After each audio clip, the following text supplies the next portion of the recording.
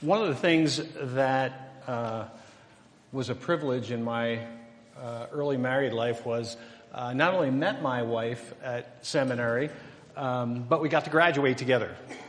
We graduated together from Dallas Seminary, and Chuck Swindoll was the president of the seminary at that time. And on graduation day, we had our caps and gowns, the whole rig, and he called us into this side room, a couple hundred of us, and he said, "I don't want to preach at you, I just want to talk to you for a minute." And he probably talked, typical preacher wanted to talk for a minute, and he probably talked for 20, but I don't remember much of what he said, but this has never left me. He said, "So listen, I want you guys to know this. God is not looking for people who want to be famous for him." He said, "There's no shortage there. But God is looking for people who are willing to be anonymous for him. People who are willing to roll up their sleeves and walk into the world, into the highways and byways of life, going wherever he leads them, doing whatever he tells them to do, and being willing to do it anonymously." That really impacted me, and I've never forgotten it. That's what I'd like to look at with you this morning. The writer of the book of Proverbs says, "The Lord is my portion. I have promised to keep your word, O God. We entreat your favor with all of our hearts. Be gracious to us according to your word this morning, for Jesus' sake. Amen." So, I'm not only filling in for Pastor Jim this morning, but once next month and once again in November. And I decided rather than just three sort of kind of disjointed messages, I try to do something with a little continuity. So we're going to look at this idea of being anonymous for God. Today it's the disciples' illustration of the problem. Next month it'll be Abraham moving toward a solution. And then in November it'll be Jonathan, that is Jonathan of the Old Testament, illustration of the solution. So this morning we're going to be in Mark 9 and in John chapter 13. So going to be a lot of text, a lot of storyline going on, but hang in there with me, I hope, at least through this Mark 9. And when we get to John 13, I feel like some of this will really start to come together for you. Mark chapter 9 and verse 2 says this: "Jesus took Peter, James, and John and led them up on a high mountain." This is in the very northern part of Israel. If you were to look at a map, not just of ancient Israel, but modern day Israel, in the northeast corner, the far northeast corner, there's a portion of Israel where if the border came straight across east to west, it would stop here. But there's a portion that sticks up. And at the very top of that portion, if it were water, we'd call it a peninsula. At the very top of that is a mountain called Mount Hermon. Mount Hermon is the highest peak in that part of the world, snow-capped a lot of the year. It's the only ski resort in Israel. Only I would know that, right? And that's where this happens. Jesus takes with him Peter, James, and John. And they go up onto, probably not to the heights of Mount Hermon, but up on one of the plateaus on Mount Hermon. And Peter, James, and John are privileged to be present for what we call the transfiguration. Jesus is transformed into what he looks like or will look like in his glorified state post-crucifixion. The scripture says, as white as snow. And then, if that weren't enough, Moses and Elijah appear with Jesus. And in talking about what goes on, Peter seems to babble and he says, "Lord, it's good that we're here with you because we can build a shelter. One for you, one for Moses, one for Elijah." And if you read Mark 9 carefully, you see that Peter basically says this because he's so intimidated, so frightened that he doesn't know what to do. He's blown away by the specter. And who wouldn't be? Who wouldn't be? But it's what happens when they come down from Mount Hermon that's really interesting. Peter, James, and John went along with Jesus. That means the other 9 stayed down at the foot of the hill. And I want us to begin right now, read verses 14 through 17 and start to get an idea of what happened while the 4 were up on the mountain. Look at verse 14. And when he came to the disciples, as Jesus came to the disciples, he saw a great multitude around them and the scribes disputing with them. Wow, way up there in northern Israel, somehow the scribes found them and they're talking to the 9 that have been left behind. Verse 15, immediately when they see him, that is Jesus, all the people were greatly amazed and running to him, greeted him. And he asked the scribes, what are you discussing with them? Paraphrase, what are you talking to my disciples about? What's up? What are you trying to do? Verse 17. Then one of the crowd answered and said, Teacher, I brought you my son who has a mute spirit, and whenever it seizes him, it throws him down. He foams at the mouth, gnashes his teeth, and becomes rigid. So I spoke to your disciples that they should cast it out, but they could not. They could not. And now we're going to find out exactly why they could not. Jesus had given them power to cast out demons, power to do things in his name, but they were not able to do this. They're not able to cast out the demon. The complete biblical library talking about this specific incident here in Mark chapter 9 says this, and I think they're very much on the right track. It says, though Mark does not state why the scribes were questioning the disciples, we would gather that they were maliciously and gleefully ridiculing the 9 for their failure to heal the boy possessed by an evil spirit. Yes. The scribes, and I'm sure it went a little bit like this. What's up? I thought you guys followed Jesus. I thought you could do anything. I thought you could, cleanse lepers and make blind men see and make lame men walk. And so why can't you cast out this demons? Oh, that's right. The real apostles are up on the hill with Jesus. You guys are the second string. That's why. Something along those lines. And notice Jesus' reaction when he hears that the 9 were unable to cast out the demon from the boy. Verse 19. He answered him, that is the boy's father, and said, O faithless generation, how long shall I be with you? How long shall I bear with you? Bring him to me. Now, at first glance, it seems like Jesus' words are directed to the boy's father, but they are not. The words are directed to his disciples, the 9. And he says, oh, faithless generation, how long do I have to be with you? How long do I have to put up with you? Bring the boy here to me. As a matter of fact, if we looked at the synoptic translation, because this is in Matthew, Mark, and Luke, if we looked at Luke 9 and Matthew 17, Jesus actually says, oh, faithless and perverse generation, how long must I be with you? How long must I put up with you? He calls his disciples, the 9, believers. Yes, they're believers. Of course they are. Yes, they have eternal life.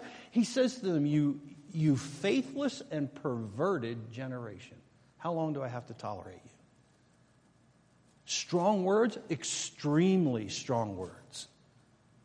Extremely. And again, directed at the disciples. I was reading this morning early, I was reading John Calvin's take on this.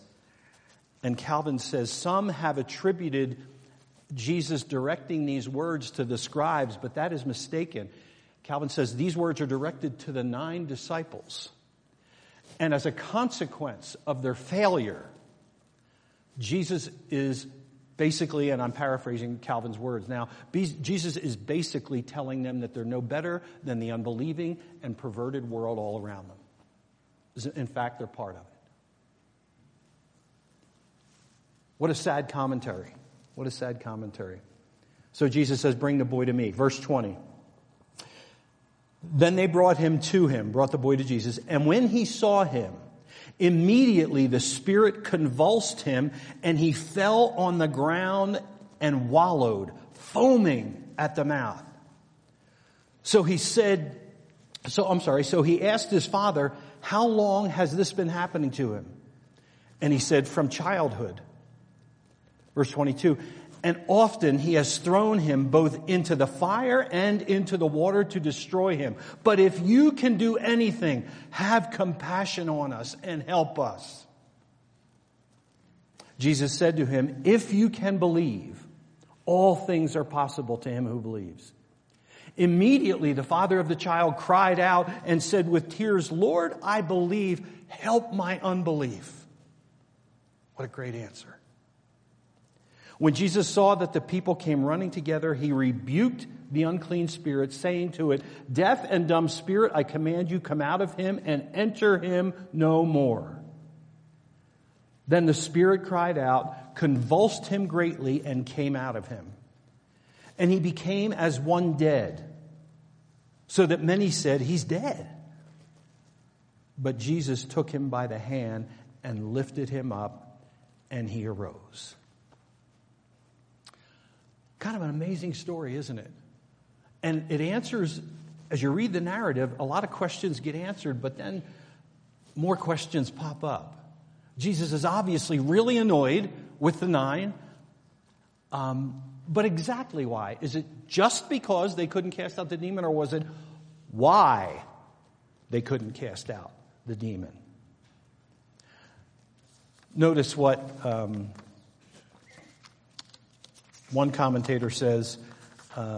His name is Hendrik van der Loos. In his excellent book called The Miracles of Jesus, he says this: "It is not too bold to presume that during the absence of Jesus and his 3 intimates, a spirit of unbelief had overcome the disciples, partly, perhaps, as a result of conversations between them leading to their spiritual impotence." So van der Loos is suggesting something was going on among the 9 while Jesus was up on the mountain with Peter, James, and John. There was something going on that drained them of any spiritual power that they would have had. What would it be? I want to suggest to you in this note, and this is me, while Jesus is on the mountain with his 3 intimates, the 9 are engulfed in a spirit of envy and jealousy that says, "What about us?" The scribes, you guys, the 9, you really are the second stringers, aren't you? The first string's up on the mountain with Jesus. And they don't like that. It doesn't bring out the best in them. It brings out the worst in them. So, and I'm theorizing a bit here, but I really think this is what happened. Oh yeah? You think we're the second string? Well, watch what we can do with this demon. And what were they able to do? Nothing. And their actions and words while Jesus is away basically say, "What about us? How come we couldn't be up on the mountain too?"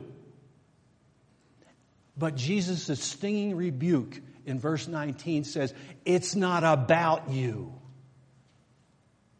How long do I have to tolerate you? How long do I have to put up with you? When are you going to realize it's not about you?" How about us? Do we realize that? Do I realize that? Hope I do.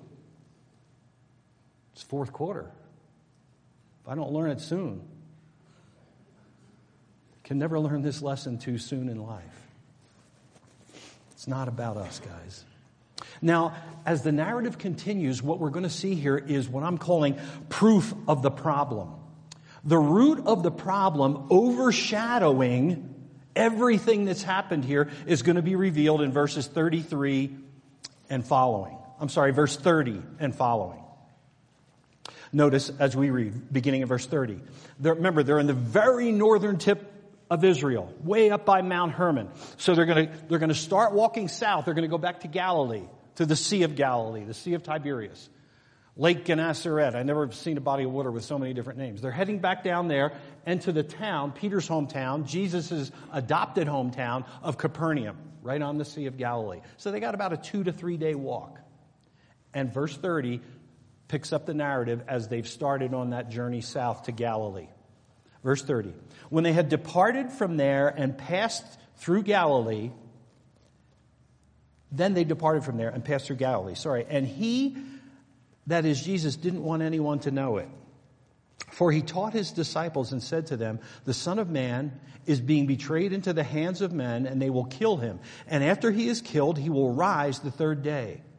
But they did not understand this saying, and they were afraid to ask him. Verse 33. Then he came to Capernaum, and when he was in the house, he asked them, what was it you were disputing among yourselves on the road? So coming out of the incident at the foot of Mount Hermon with the deaf and mute demon possessing this boy, they have this long walk ahead of them, and the argument, whatever it was, continues. And Jesus decides once they get to Capernaum, they get in the house, he's going to put his finger on it once and for all. He asked them, what was it that you disputed among yourselves on the road? Verse 34, but they kept silent, for on the road they had disputed among themselves who would be the greatest. There it is. There it is. The root of the problem. The root of the whole thing. Verse 35, and he sat down, called the 12, and said to them, if anyone desires to be first, he shall be last of all and servant of all. One of my seminary professors used to say it this way, the way up in the Christian life is down. It's not like the world. It's the exact opposite of the world. The world, you step on anybody you have to, you climb the ladder, you do what you have to. The way is up. Here in the Christian life, the greatest, those who would be the greatest, are the servants of all and the slaves of all. Boy, does that go against the grain. Boy, does that go against my fleshly nature. And here it crops up in the disciples, and Jesus isn't going to tolerate it. If anyone desires to be the first, he shall be last of all and servant of all. You guys are supposed to be the 12 apostles. Well, right now you're the dirty dozen. But it can't continue this way. It can't continue this way. And tragically, this is an argument that's still going on in the Church of Jesus Christ. It's an argument that isn't taking place just among lay folks, but it's with pastors, it's with leaders. It happens at different levels throughout the church.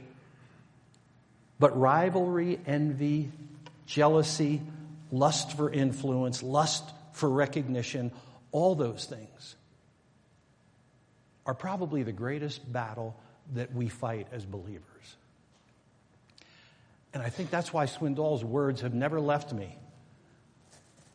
And I've tried through my own life to confront this same spirit in myself. The problem in a nutshell, and we don't think of it this way. And I almost took this out last night because it seems a little strong. But here it is. The problem in a nutshell is people like you and like me who want to use the Church of Jesus Christ and the name of Jesus Christ to make a name for ourselves. Now, we don't think of it that way. So that seems too harsh, and I get that. But that really is the root of the problem. We would never say it like that, and we don't even think of it like that, but that's what comes up. That's what boils up in our fleshly nature that is still with all of us. The disciples, I kind of left this out, but we're going to back up a little bit. The disciples, after things calm down a little bit, but before they start walking back to Galilee, the disciples go up to Jesus. Mark 9 and verses 28 and 29. Notice this. The disciples, this is the 9 that couldn't cast the demon out, asked him privately, why could we not cast it out? So he said to them, this kind can come out by nothing but prayer and fasting. I.e., is that what you guys were doing when I was up on the mount with Peter, James, and John, praying and fasting? No. Arguing. Starting rivalries. Saying, what about me? What about me? Dr. Jerry Vines, in his commentary on the Gospel of Mark, says this: in the present passage, we see them arguing with one another about who was going to be the greatest. Probably this particular discussion was precipitated by the fact that Peter, James, and John had witnessed the transfiguration of Jesus on the mountain. You can imagine how they must have felt. Did they come back down from the mountain with an air of superiority? I'm sure that all three of them were confident in their minds that they were going to be the greatest. Who could witness something like the transfiguration and think, wow, we've arrived. We're it.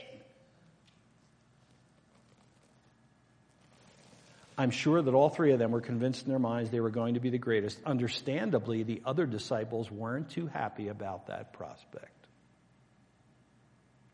And that starts the tragic argument among them, who would be the greatest. And here's what's most tragic about it, guys. It continues until the very end of Jesus' life on earth. Fast forward to John chapter 13.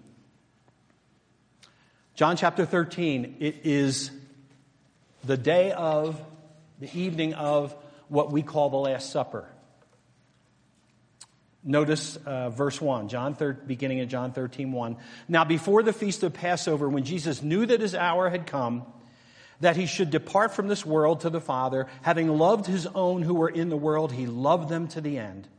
And supper being ended, and the devil having already put it into the heart of Judas Iscariot, Simon's son, to betray him, Jesus, knowing that the Father had given all things into his hands, and that he had come from God and was going to God, rose from supper, laid aside his garments, took a towel, girded himself. In verse 5, after that he poured water into a basin, and he began to wash the disciples' feet and to wipe them with the towel with which he was girded.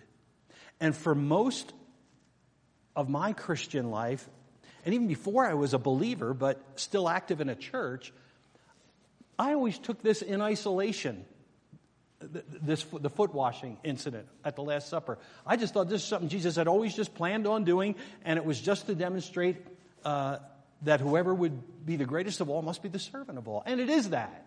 It absolutely is that. But I never realized how much was behind it. You see, if you were to go ahead, and I trust you Eager Beaver Bible students to do this, go ahead and read Luke chapter 22, which is basically the story of Jesus telling the disciples everything they have to do to prepare for the Last Supper.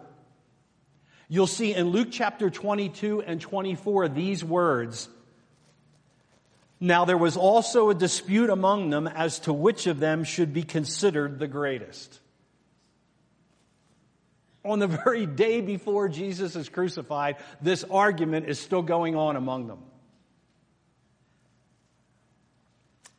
I like what Dr. Merrill Tenney says, because again, he plugs into exactly what's going on here. In his commentary on the Gospel of John, Dr. Merrill Tenney says, the immediate situation was that they had come to the banquet room directly from the street. Ordinarily, on such an occasion, the host would have delegated a servant to the menial task of removing the sandals of the guests and washing their feet. Since the meeting was obviously intended to be secret, no servants were present. None of the disciples were ready to volunteer for such a task, for it would have been considered an admission of inferiority to all the others.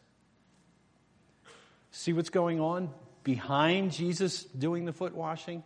The very day that they're getting ready to celebrate the Passover, the Last Supper with Jesus, the argument's still going on as to who's the greatest.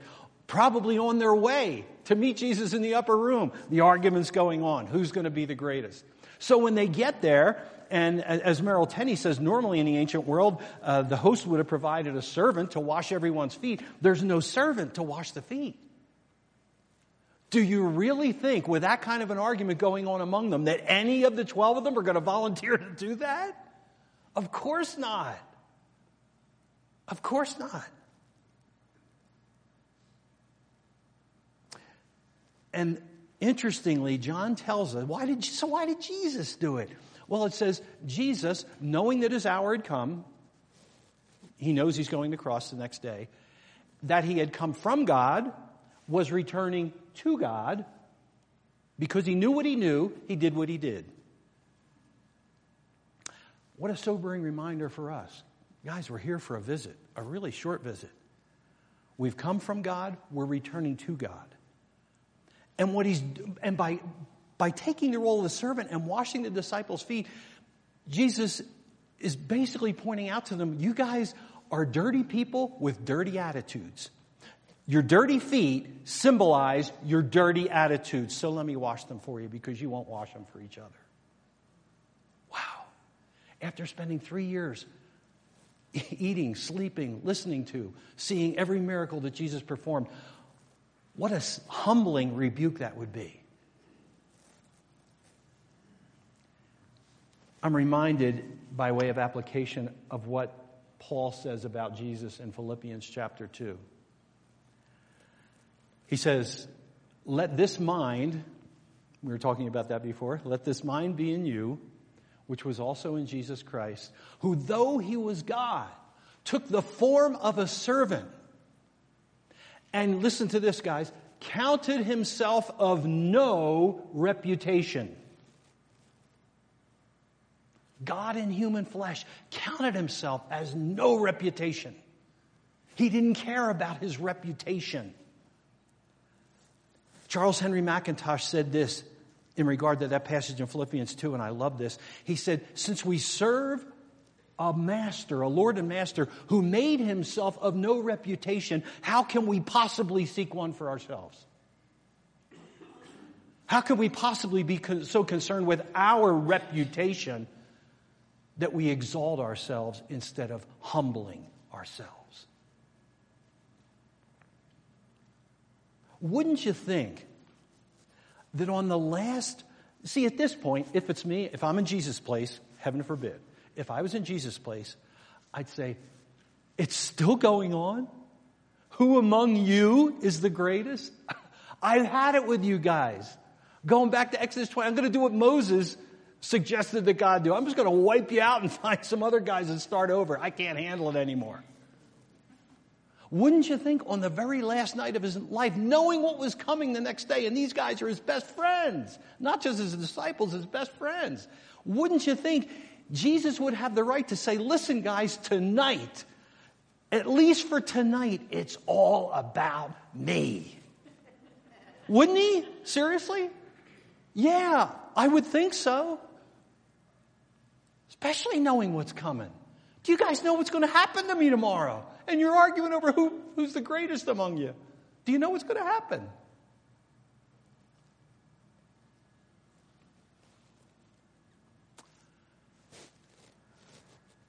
By way of application, ever been upset when, number one, somebody else was chosen for something over you? Maybe to speak, maybe to lead, maybe to sing, to do whatever.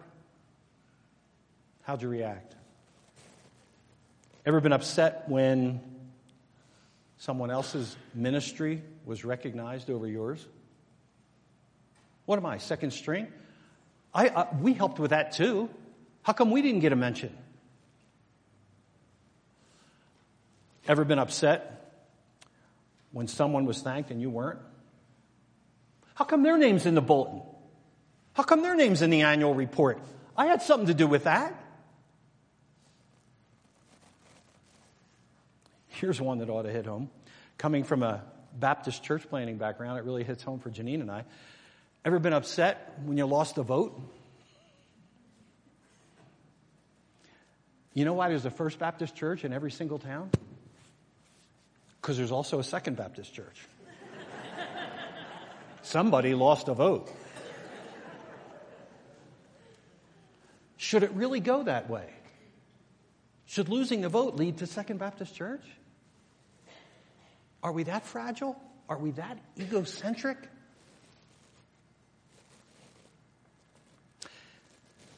Ever been upset when reaching out to the community seems more important than reaching out to you? I'll never forget when we were living in Portland, Oregon, and I was finishing a seminary degree. Janine's aunt and uncle came over from Australia. By the way, I have a BAW, beautiful Australian wife. Her aunt and uncle came over from Australia, and her uncle started talking about his church in Australia. About a year before, they had hired a new pastor, a younger guy, very outreach-minded, very, very much into reaching the community. And her uncle, I was a bit astounded by what he said, but I had to admire him for his honesty. He goes, you know what? And week after week after week, all I hear is, we got to reach out. What about the lost people? What about all the people out there that don't know Christ? What about this? What about them? He goes, what about me? He goes, I'm here every week. I put money in that offering plate every week. What about me? And being a young, at that time, outreach-minded kind of pastor, I was like, are you serious? But I get it a little better now. I do.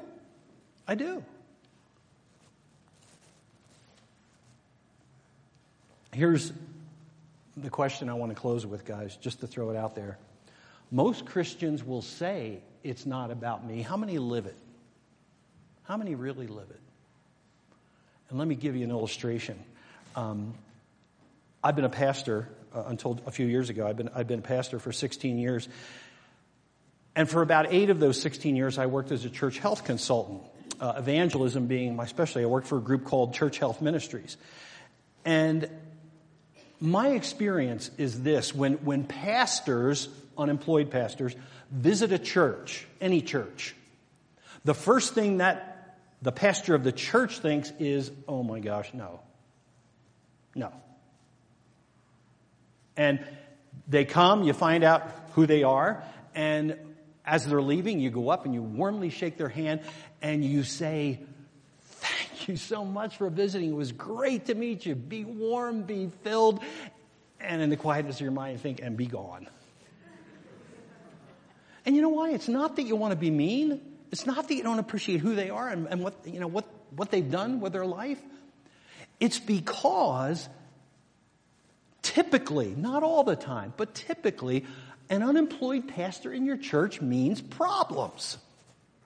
It does. Sometimes little problems, sometimes big problems, but problems. And as a pastor, you know, I've already got enough of those.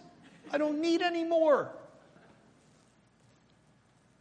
And so, we say that. To my shame, I admit to you, I have done that. Be warm, be filled, and be gone. More than once, huh? That's why, at age 60, I had something happen to me that not many Christians have. See, by the time you're 60 years of age and you've been a Christian for a while, you've got a handful of heroes. Men or women of God who have deeply affected your life. I had about 5. The 3 greatest ones have all gone home to be with the Lord in the last 5-6 years. So I was down to 2. I've got a new one. He's not here today. He and his wife are away.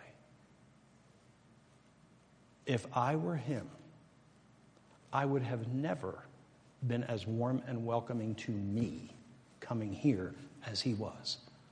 Much less invite me and my family to live in his home. Guys, let me tell you, that doesn't happen. No, it rarely happens. Because unemployed pastors in your church mean problems. You have enough of those. So I got a new hero at age 60. Not because of the benefit that came. And the benefit was huge. Not because of that at all. But because of the spiritual encouragement. Because of coming out of the last church that we were in and not feeling very spiritually right. It encouraged my socks off. I was like, yes, that's the way it's supposed to be. It almost never is. Good for you. Good for you, Jim.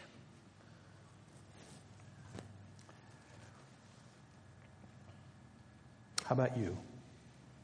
How about me? Father, help us to ask ourselves this week, am I part of the problem or am I part of the solution? This coming week, am I going to exalt your name, or am I going to try to exalt mine? This coming week, am I going to actively and selflessly serve others, or am I going to expect to be served? Lord, give us the courage and the spiritual insight to be willing to be anonymous for you, knowing that those who are not have their reward already. But if we serve you anonymously, our praise will come when it really counts, when we stand before the King of Kings and the Lord of Lords. Give us the wisdom and the courage to do it in Jesus' name. Amen.